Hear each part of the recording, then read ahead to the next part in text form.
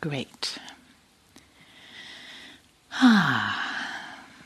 Hello, hi. So, it's the second full day of your retreat. And wondering, a show of hands, how many people have experienced sleepiness, sloth and torpor today? A show of hands. Oh yeah, okay, yeah. Me too, actually. Yeah. How many people have experienced restlessness at any time? Yeah. Any desires have come up today? Anyone? Any desires? No? Oh, we just turned on the recording. We're good.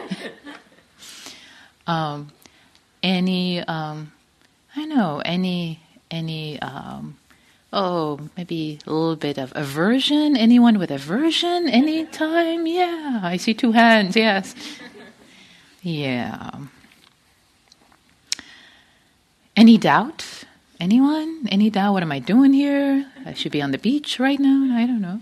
Yeah. Did I name all the hindrances? I think I did. So, yeah. So we have a technical term as Dharma teachers. We have a technical term for the second day of the retreat. We call it the swamps. So, as you notice, the most hands that went up were for the swamps, for sloth and torpor or for sleepiness. Yeah, it's like this. It's like this, being human, being in a human body, being on retreat. The second day. This is what it's like. You're not defective. You don't have a bad mind. You didn't get the bad one off the shelf. You're normal. This is normal. It's okay. It's okay, dear heart. It's okay. So, knowing this, we often, not always, but we often plan a talk for the second night, the second day of the retreat, that speaks about the 5 hindrances. And this is that talk. So if you've been visited by any of the hindrances, here we go. We're going to embrace them, talk about them, befriend them, learn from them. And if you haven't had any yet, great. Just wait. They're a part of being human. So maybe I'll start formally with a quote from the suttas before I talk about the hindrances and why I don't like the translation of the word hindrances and all that. I'll keep you on the edge of your seats. First, the sutta quote. So this is from Anguttara Nikaya 445. And here it goes. The end of the world can never be reached by walking. However, without having reached the world's end, there is no release from suffering. What is the Buddha pointing to? Let me read it again before I continue. The end of the world can never be reached by walking. However, without having reached the world's end, there is no release from suffering. So he's talking about the world's end, about the world. What does he mean about the world? Right? This is what he means. I declare that it is in this fathom-long body, with its perceptions and thoughts, that there is the world. Isn't that awesome, the way he's completely turning it around? I declare that it is in this fathom-long body, with its perceptions and thoughts, that there is the world. The origin of the world, the cessation of the world, and the path leading to the cessation of the world. So basically, it's not outside, it's here. It's in our perceptions, our thoughts, in this fathom-long body. The origin of the world and the release, the freedom, the cessation, another word for nibbana, for freedom. It's right here, tying it also to the mindfulness of the body, which we have been talking about, bodyfulness, these past couple of days. And as we talk about the quote-unquote hindrances, you will see that too, it's about the training of our hearts and minds.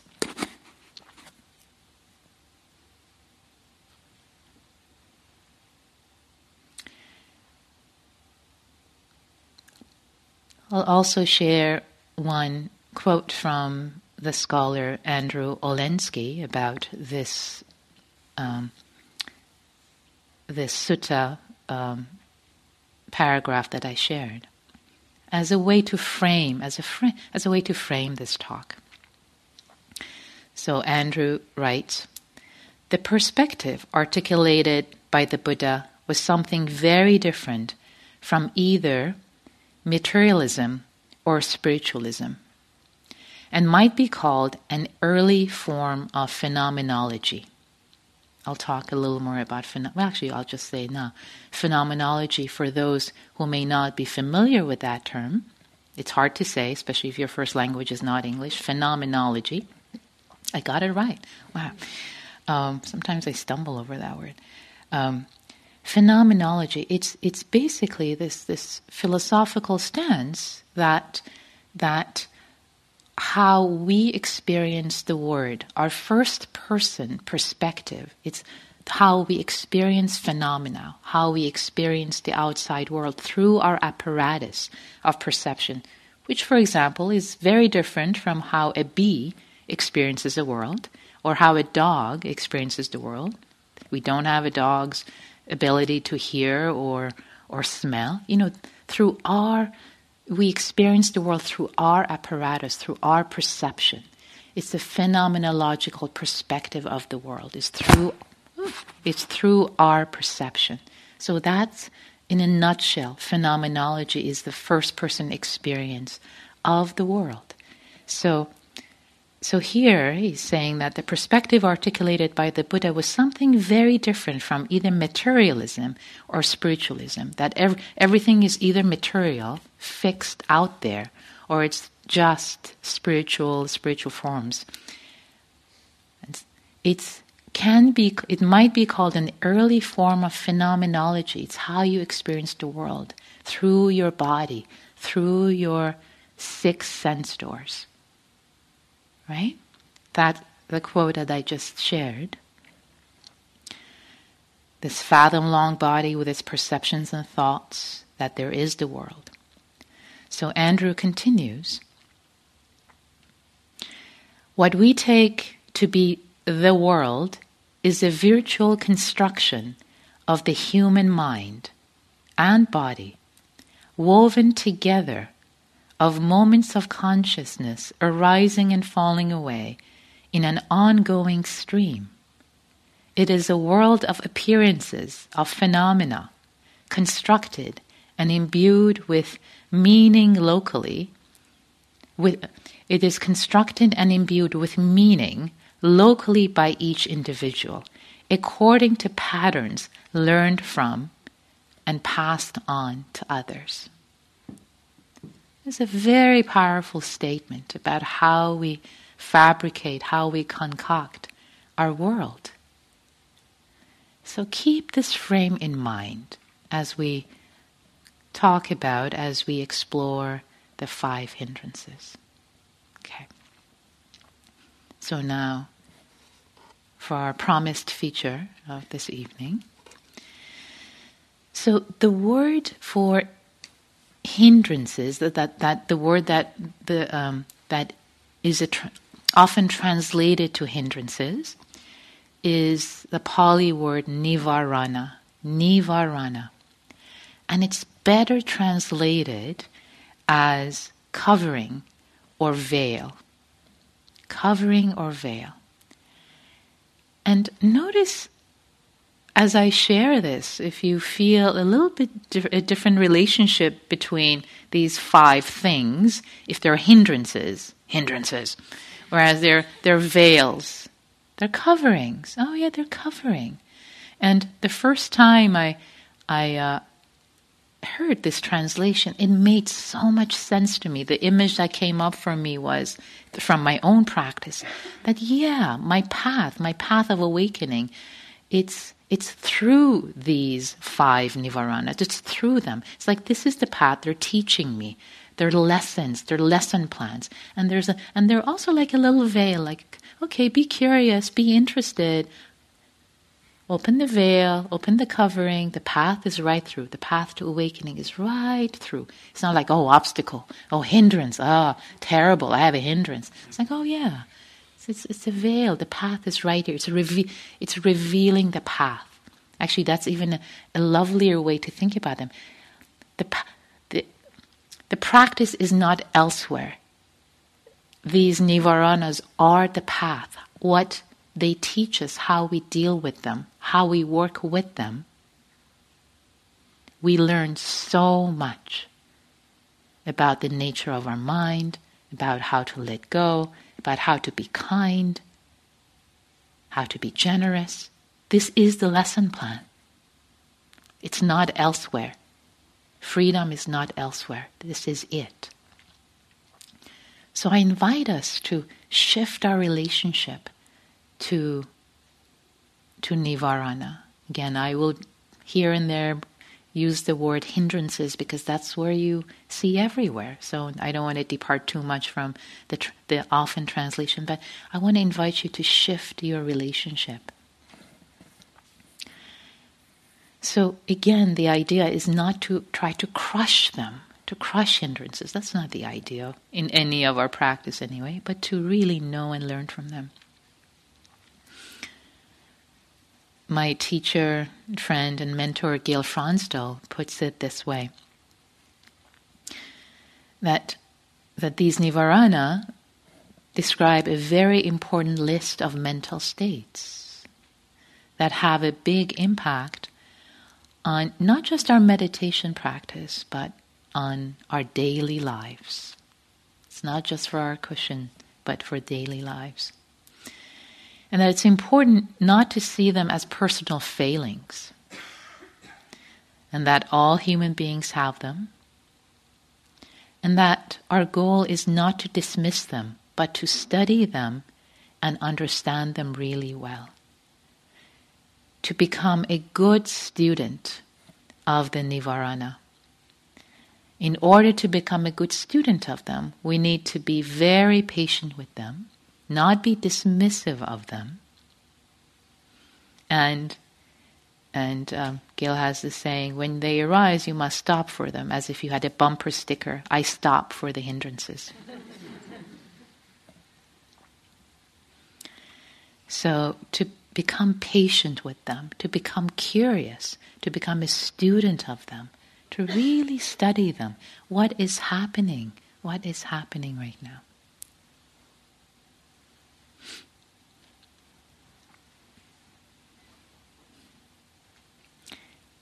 And that clarity of recognizing them, a mind that recognizes the nivarana, sees clearly what is happening, actually has freedom, there's a sense of joy, there's a sense of delight of knowing what is happening, even if what's happening is challenging. But there is a delight, there is a joy in mindfulness, in this awareness of what is happening. And you can tune into that clear seeing of what is. I'll talk much more about this. So again, setting this framework that this way of working with nivarana is an ingenious way of turning these so-called obstacles to meditation objects.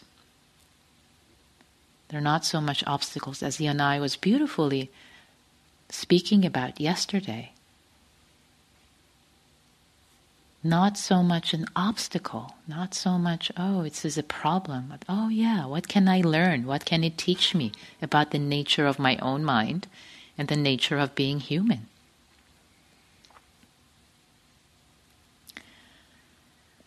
So, another couple of words before we talk about each one of them.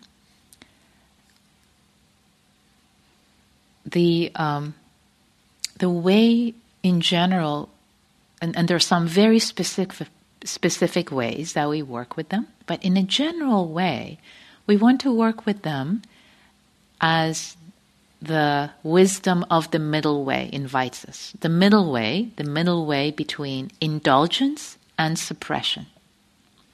The middle way between indulgence and suppression. I hope you remember this. The middle way between indulgence and suppression, with clarity, wisdom, and kindness.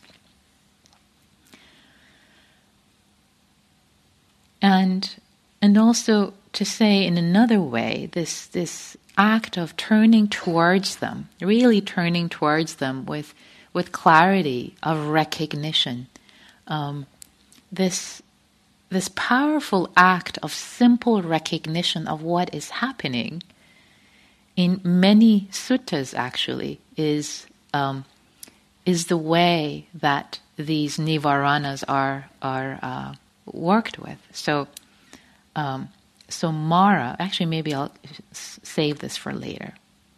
I'll talk about Mara in a little bit. Okay, so let's talk about the first one. Let's get started. So I'll say more about the first one, which is desire for sensual pleasure, sensual desire, kamachanda, and progressively I'll say less about the future ones because many of the things I say about the first one you can apply to the later one. It's like a mathematical concept, proof. Like when you got it once, you're kind of like, oh yeah, I get it. This is how I'm going to work with them. So sensual desire. Actually, just checking, is the volume still okay for those who had trouble? Oh, great. Okay, good.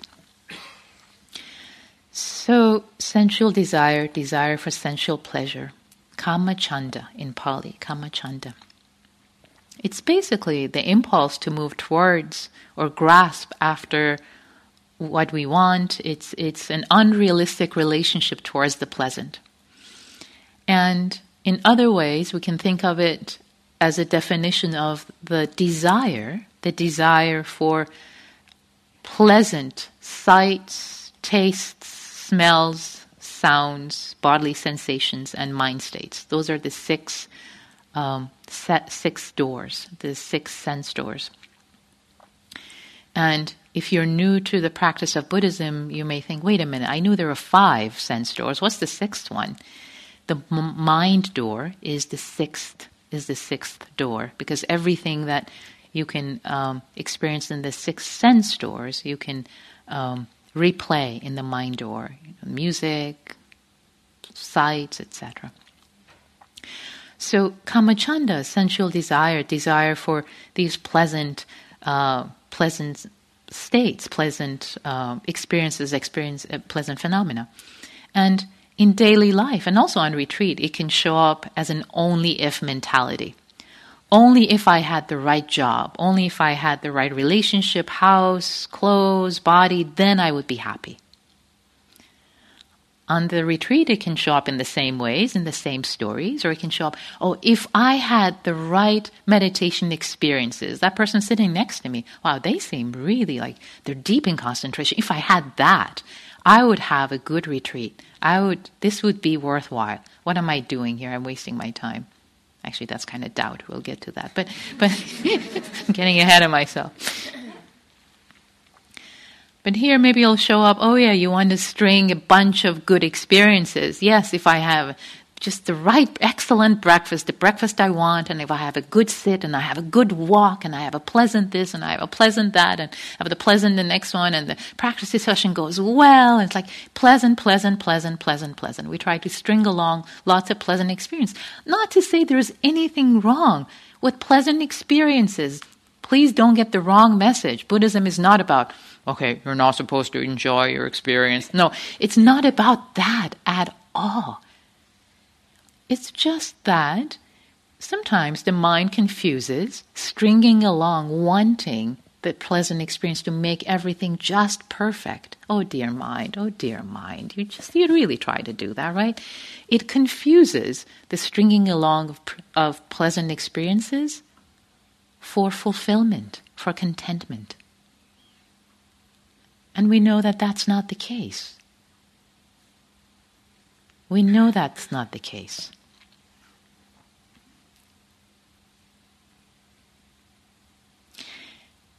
And that pleasant experiences are just pleasant. They're not inherently satisfactory.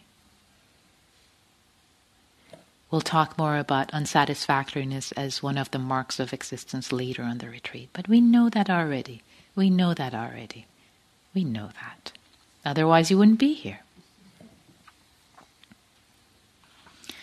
And studying kamachanda, studying the sensual desire for sensual pleasure, it's so interesting. You can notice that the strength of the desire, it's not the strength of a desire for, say, a second cookie after lunch could be as strong as your, dream job, right? So it's not so much about the object. The strength of the wanting can be so strong. Have you noticed that? It can be so strong sometimes. And that's interesting. Wow, check this out, this being human, how this works. I can get as excited or wanting or suffering about a second cookie. They were good, but you can really suffer a lot.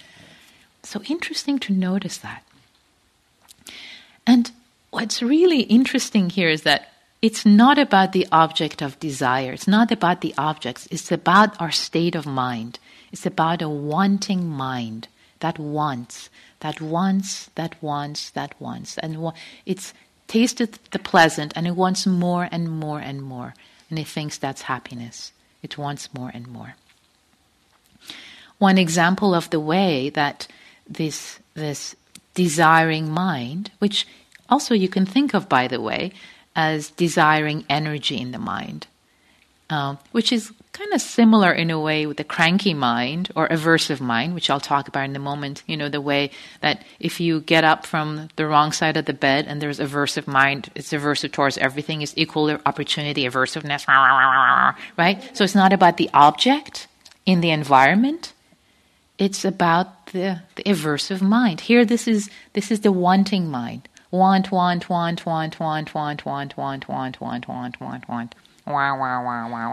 Right? And it's so interesting to see that, because often what we do, this is so interesting. We often get focused on the object of our attention. I want this. It's beautiful. It's wow. Can I have it, IMS? This is such a nice striker. Instead of, oh wow, look at my wanting mind, right? We pay attention to the object, not our relationship to the object, not the way you're holding the object, right? I can be holding the object like this. This is a great striker. It's very, very nice, very helpful, but I can hold it very lightly. It's very pleasant. It comes, it goes. It's okay. My hand is open. But if I'm like this, if I'm clutching with desire, I want this. I want it. Notice the dukkha. Notice the pain of the wanting. So bring attention to the relationship to the object without getting lost in the fantasy. And it can, again, show up in so many ways. It can show up, for example, on the cushion, it can show up the mind, for example, getting say, bored with the experience. We'll talk more about boredom, sloth, and torpor in a moment. But let's say it gets bored, and then you have a multiple hindrances attack. I haven't talked about that yet. You'll have multiples of them at the same time. There's a little bit of boredom. Oh yeah, and then my friends are in Hawaii right now. I could be there on a hammock. Wouldn't that be nice? Well, maybe next year at this time, like gone. Pleasant, right? Pleasant. So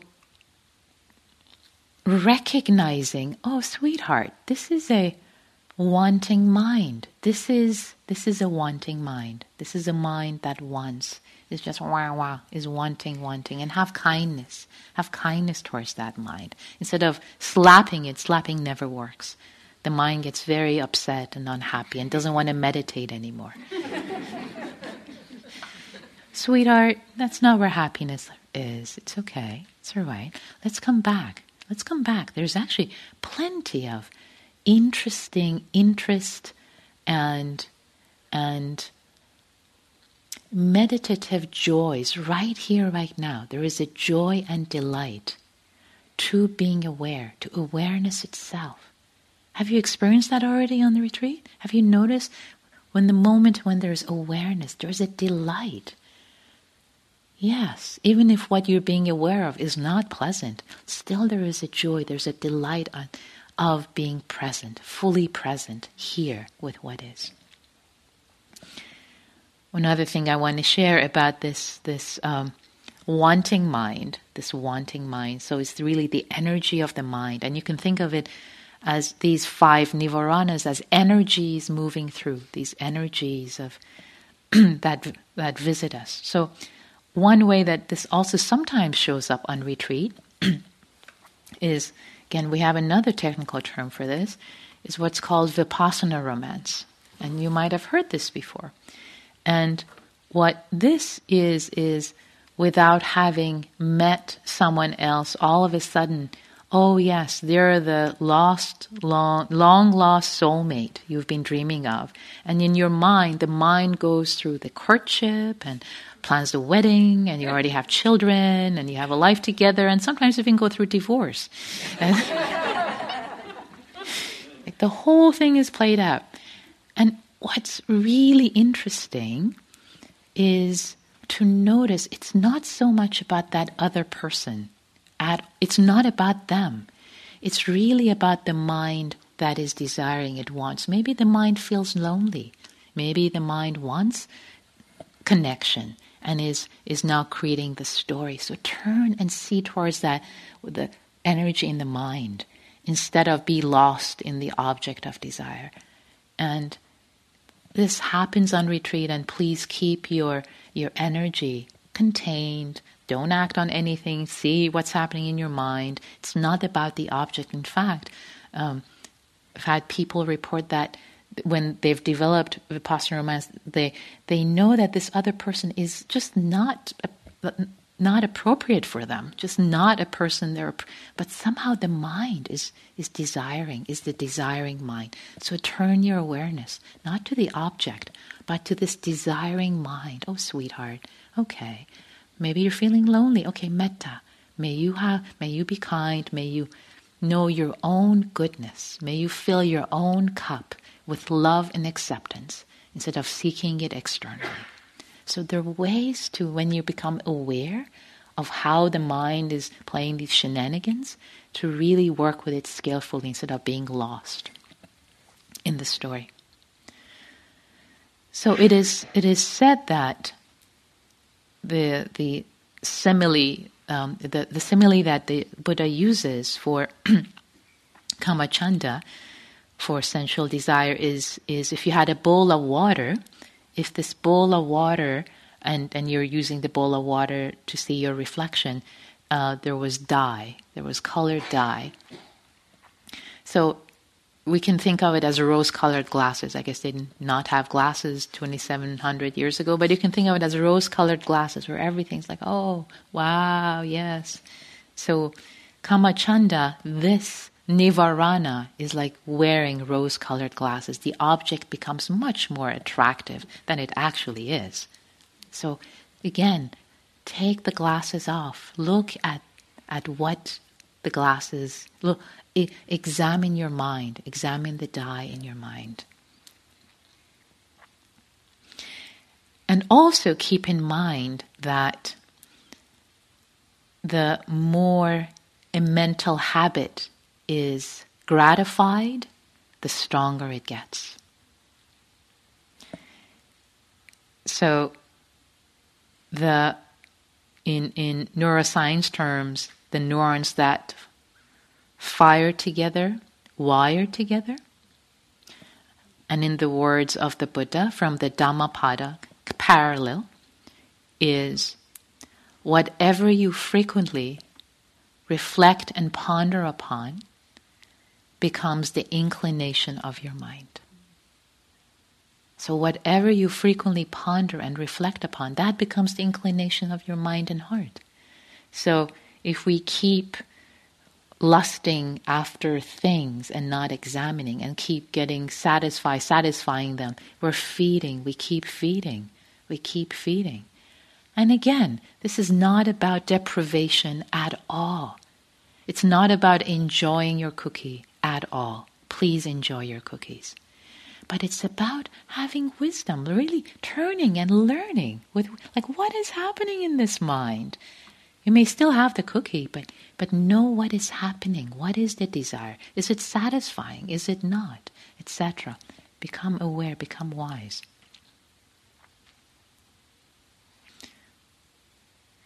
And this kind of mind, this rose-colored glasses, of course, it distorts our perception. So see how your perception gets distorted. And of course, this distortion of our perception is true for all the other four as well. Our perception becomes distorted through the ways that they show up.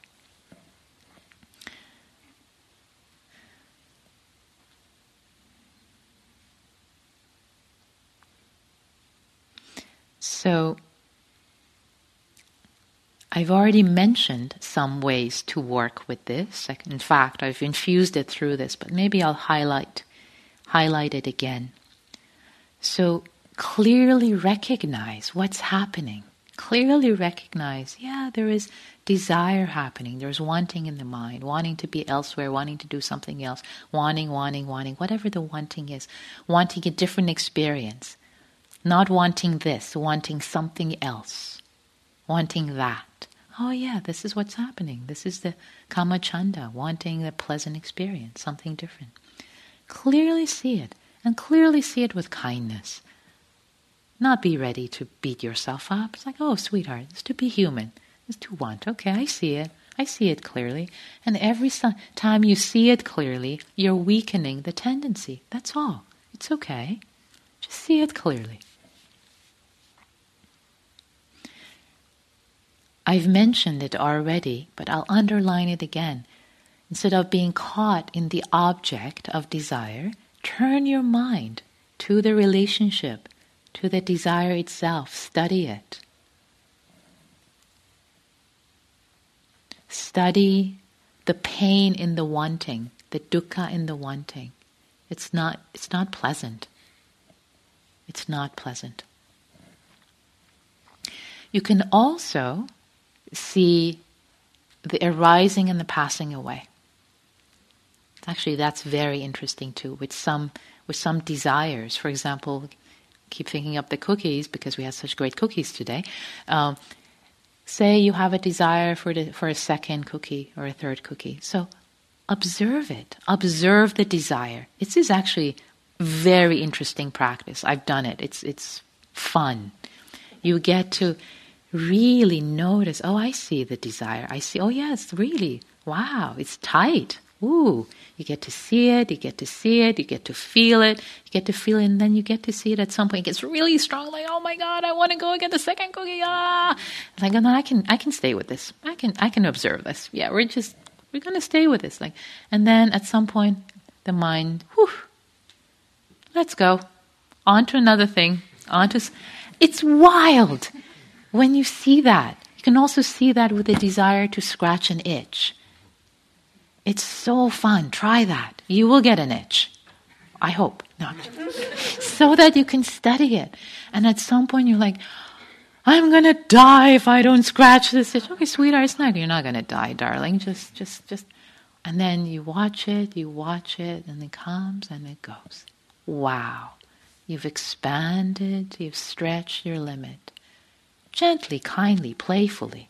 Don't do that with knee pain, but with scratch, with the itch is fine. So notice in these small ways, and your capacity stretches. This is really fun practice. This is fun. You're in the laboratory for these 10 days. This is awesome. Where else do you get the chance to do these explorations, these scientific experiments with your own mind? Pretty awesome. Okay. And then maybe I'll mention one more thing in this and then move on. So there's also a place for what's called cognitive appraisal. So there is a list of various things to do. You try this and that and that and that and that. And cognitive appraisal, for example, the first practice that the monks are taught when they shave their heads and take on robes is the 32 parts of the body. So the practice of the 32 parts of the body, it's basically seeing the body as its parts. And when you do that for yourself or for someone else, the sense of overlay of attractiveness, the rosiness, it goes away. Like, oh yeah, they're made up of hair, head hair, body hair, I don't know. The 32, or you can do the simplified version, which is flesh, bones, it's skin, flesh, bones. And that's really wearing a different kind of glasses if there's a lot of lust in the mind, if there's a lot of wanting. So these are some practices that you can bring in. All right, I'm going to move on. So much to say. This is so fun. So moving on to the second, Nivarana.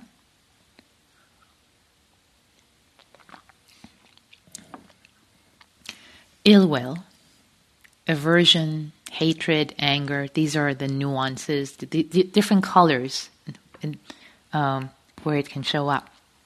In Pali, Bhayapada. So it's a pair. This is a pair. Clearly it's a pair with the sensual desire. Sensual desire wants. Pleasant, I want more. This is like, it's unpleasant. I don't want it. Make it go away. So it's pushing away. It's the impulse to push away, and it's the unrealistic relationship to the unpleasant.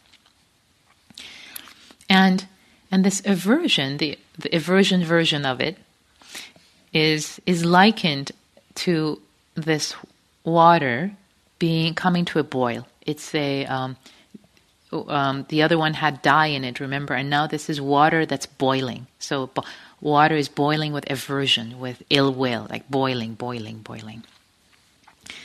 And I like these metaphors actually because they make it a little impersonal. Yeah, this is what it's like. This is what it's like in the mind, in everybody's mind. It's not just me. Oh yeah, boiling water is happening right now. Water is boiling right now. So the desire can fool us in the first case, right? We can be lost in the fantasy land, but the unpleasantness of the ill will usually wakes us up. That we don't want this, we want it to go away. Usually it's like, I don't want this.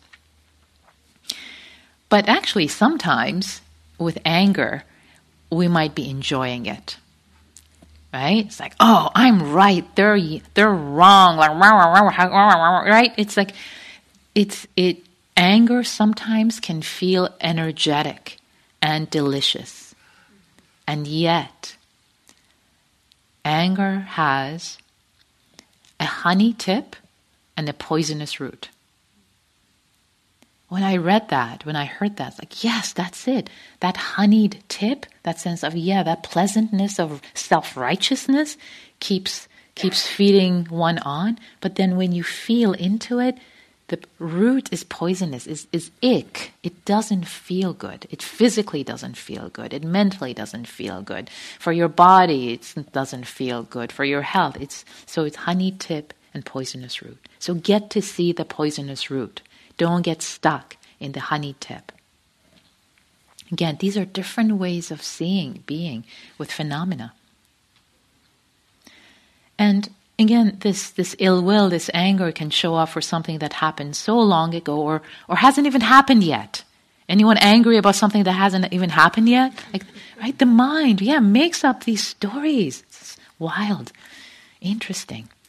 And a beautiful story that I love is when the Buddha was sitting under the Bodhi tree. The story goes, the night of his enlightenment, Mara, which I left a post-it note earlier. So Mara is the personification of these hindrances or challenges or nivarana on the path. So Mara, this personification of challenges, didn't want the Buddha to get awakened. So Mara brings a whole army to fight the Buddha, and the army, they shoot arrows. And as he's sitting under the Bodhi tree, what a beautiful image, that the arrows, they turn into flower petals and they fall down. And that is because of his loving kindness, his metta. So that is a teaching right there. Even though it's beautiful and visually, can we be that? As Mara throws slings and arrows of hatred and anger, and we're like, boiling water, can we bring metta? Can we bring kindness? Can we bring kindness to ourselves? Oh, sweetheart, you're having a really hard time with this thing that never happened or happened 20 years ago and you've forgotten and you just remembered now. This is hard. This is hard. May you be well. May you be happy. May you be well. Wherever you are in the world, this other person, the ways we've been entangled together, may you be well. May you be happy. So transform the arrows into flower petals with metta towards yourself, towards others, a shield of metta, force field. And appreciating the common humanity. And another way to also work with this is, again, if irritation and anger arises towards someone else, if earlier I talked about vipassana romance. Now the other side, now I'm blanking, it's vendetta, thank you. If vipassana vendetta, if that arises about someone, wait, they cut in front of me in the lunch line. Loving kindness, may you be well, may you be happy, may you be well, may you be happy. And also another way to work with it is through contemplating the person's good qualities. So people and it's so interesting. Sometimes our mind doesn't want to go there. They have no good qualities. Oh, well, they really do. Okay, start with something that's simple. Okay, they're on time. Right? You can start somewhere. And then when you start with one quality, one wholesome quality, then the heart opens. Then more and more wholesome qualities show up. And similarly, if a vipassana vendetta arises, they're on this path. Well, just like me, they love this practice, just like me. We're suffering together, just like everyone else. So bring this common humanity, metta for you, metta for them. I'm going to move to sloth and torpor, the third one. Yes, we've made it to the third one, which is actually a double. It's not just, it's sloth and torpor, right? So you get two for the price of one here in the Nivarana. So it's tina mida in Pali. And it's likened to water overgrown with algae. So bring that to mind. So there are nuances of how they can be separated. Tina, sloth, could be thought of as the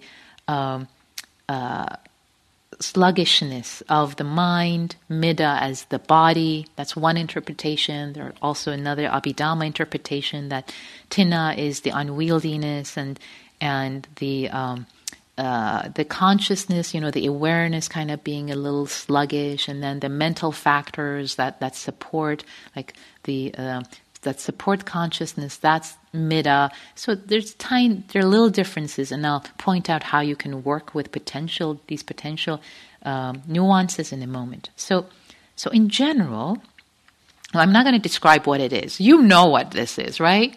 Yeah, okay, so I don't need to describe it, but I'm going to share a few ways, in addition to the wonderful ways that have already been shared in the hall. And that is to become curious about the sleepiness, to become really curious about it. What does it feel like in the mind to be sleepy, to be kind of blah, or be bored, or lack of energy, or sleepy, however way it might show up for you? Be very curious. How does it show up in the mind? How does it show up in the body? You might notice that in the body, it might actually show up very sweetly. It might feel like molasses when you're tired and sleepy. Like, wow, this is pleasant. Or maybe it's unpleasant. I don't know. I'm not in your laboratory. You're in your laboratory. You figure out study what's going on.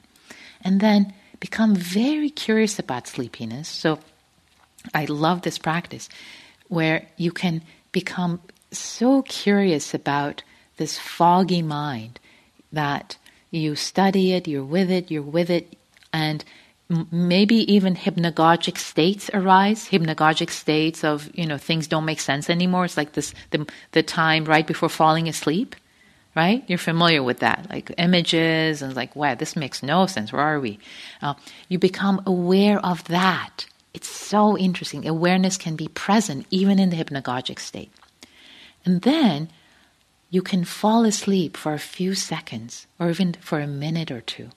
And the moment you wake up, you will be aware, completely present. And when you wake up, because you haven't been resisting it, that resisting is so painful. You're sleepy, like, right? And you're exhausted.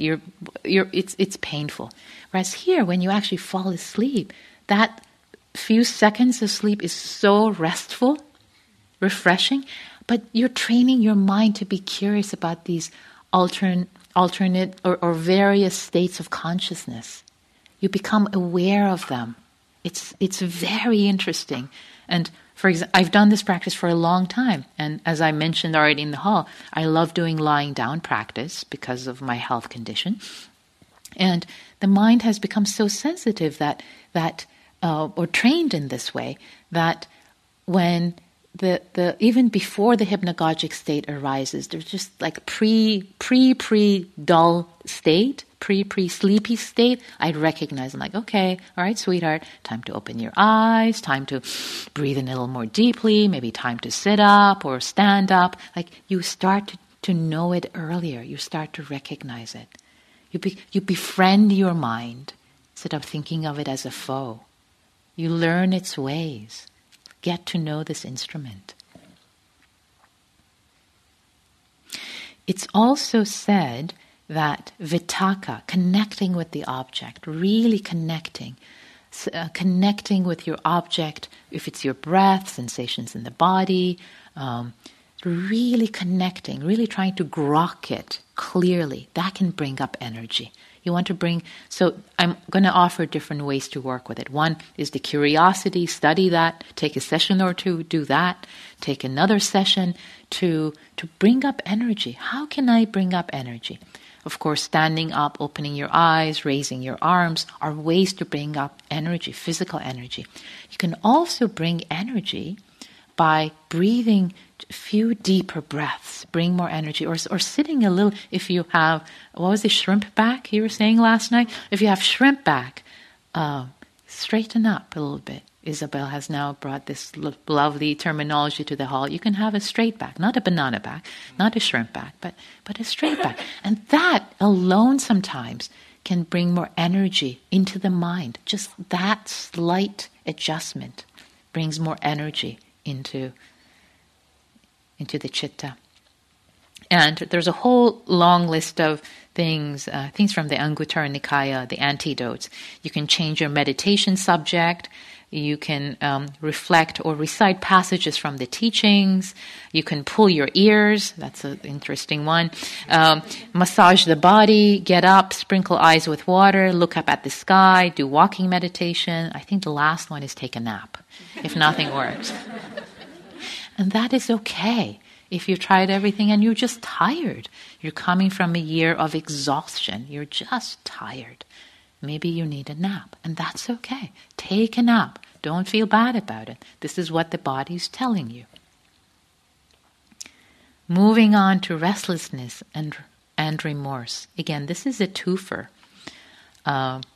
It's udacha kukucha. Udacha kukucha. Isn't that kind of fun? Udacha kukucha. Udacha kukucha. So udacha is restlessness. Is restlessness is actually directed towards the future. Restlessness towards the future is kind of a sense of lack of control. Like, what would I do? Like, right? Butterflies. You know what restlessness is. Yes, I don't have to describe. And now remorse, which is similar, is the same energy. It's the same energy, but it's also often translated as worry, but it's past oriented. It's remorse. It's like kind of this anguish having to do with the past. So this is one way this teaching is related. So restlessness, future-oriented, worry or remorse is past-oriented, which also could be present-oriented too, but you can notice in your mind, it can bring more nuances to this experience. So the simile is a bowl of water stirred by wind. Stirred by wind. So the way, one way to work with this restless energy, which again can show up in the body in so many ways, butterflies, and the anxiety can show up in the chest and the arms, and it can be up here, a lot very heady, not settled in the body. So here's the invitation. If that happens for you, if that comes up for you, that's one of your tendencies. So consider this restless energy that could be here or giving rise to a lot of thoughts. Consider this restless energy like the restless energy, the energy that a wild horse has a lot of energy, wants to run around, right? Now, if you take the wild horse and put it in a small pen, what happens? Goes crazy. It like wants to kick the door of the barn open, like So the same way with your energy of restlessness, don't try to squeeze it and focus on it. Like, okay, we're gonna because it becomes really tight. Instead, recognize that it's here. Breathe around it. Breathe with it. The aperture we've been talking about with mindfulness of the body can be very spacious. Don't close the aperture down on the restlessness. Let the awareness of the body, let awareness be very large. Give it a lot of space. And what happens is that this energy gets dissipated. The same way that a horse will run around on the pasture and then it kind of tires out. It rests. Or the same way, if you think of it as another metaphor, if you think of molecules of a gas, think of nitrogen. You have, let's say, 1,000 molecules in a small space, like they're jumping everywhere. If you open the space, give it a whole room for the same amount of nitrogen gas, like, oh yeah, molecule here, molecule there, it'll be dispersed, it won't be smelled at all, right? So that's the kind of thing you want to do with, it's still there. It's still there. It can still be here. But then there's so many other things to attend to. Do you see that? Does that make sense? If it doesn't, shake your head. Maybe I'll use another metaphor. I'm not seeing any shakings. Okay. So give it space. All right. Now we're coming to the last, but not the least. We're coming to doubt. Wikikicca. Wikikicca. So wikikicca, again, similar to the other ones, the mind that is desiring or cranky, is a doubtful mind. It doubts everything. It doubts yourself. I can't do this. I'm a bad meditator. I can't do this. Or this practice is not for me. Or maybe I'm too old. I'm too young. This is not the right time of the year. The right time of my life. I don't know if this is the right practice for me. I don't know if the Buddha really knew what he was talking about. I don't know if these teachers know what they're talking about. Equal opportunity is just like doubt. And doubt, what is hard about doubt is that it masquerades as discernment. It masquerades as, yeah, it's right. This is not the right practice for me. I don't know what I'm doing. But it's just doubt. So get to see doubt. Get to see doubt. It's just doubt. Call it, it's just doubt. Another way to discern between doubt and discernment, and wise discernment, is notice the energy. Doubt has kind of like, it's kind of like whiny energy, whereas discernment feels different in the body. It feels different. See for yourself. Don't take my word for it.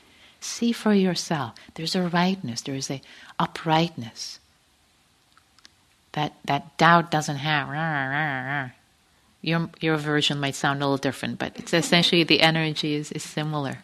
Yeah. It's just doubt. And doubt, of course, it visits all of us. You're human, you'll get visited by doubt. Welcome to being human. And it visited the Buddha too. And in fact, it is said that it was the last of the Nivarana, that the last visitation by Mara, that came and said, well, who do you think you are, Buddha? Who do you think you are, that you think you can awaken? And that's when it is said that, again, this Buddha doesn't have that, has a different mudra, but you have seen many Buddhas touching the earth. It has already been brought in the first day. Touching the earth as earth be my witness. I belong here. I'm here as earth be my witness. I can wake up. Taking refuge, trusting. So the opposite of the antidote to doubt is trust. Touch the earth, just like the Buddha did. As earth be my witness. As earth be my witness. I belong here. Waking up is my natural birthright.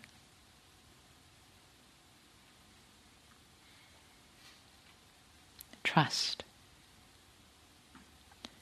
And the last thing I will say is celebrate also. Let the mind become bright when the Nivarana the veils have opened up. There are no veils.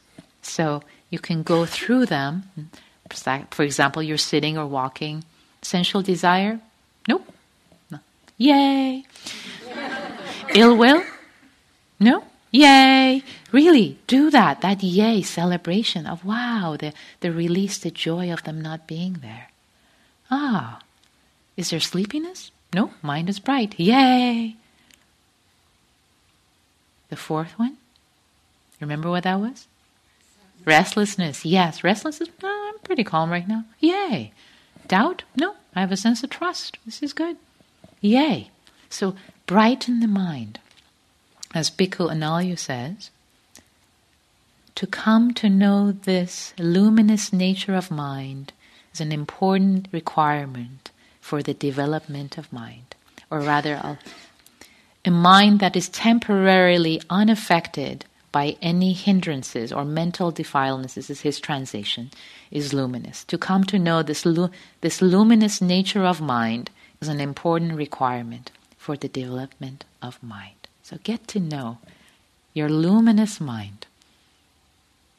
Just sit for a moment and let the words settle.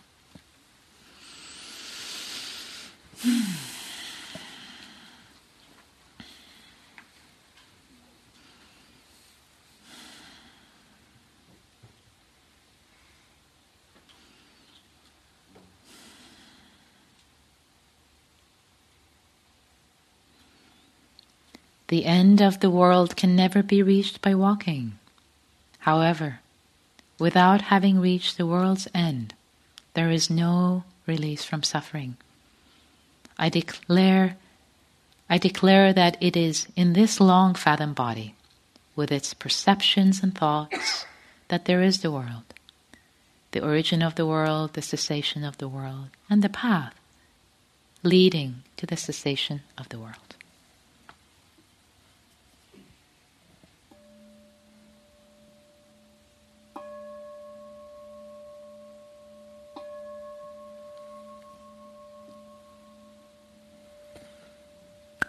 Thank you for your kind attention.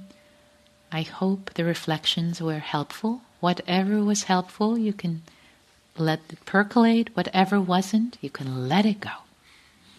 And we're about 10 minutes away from supper.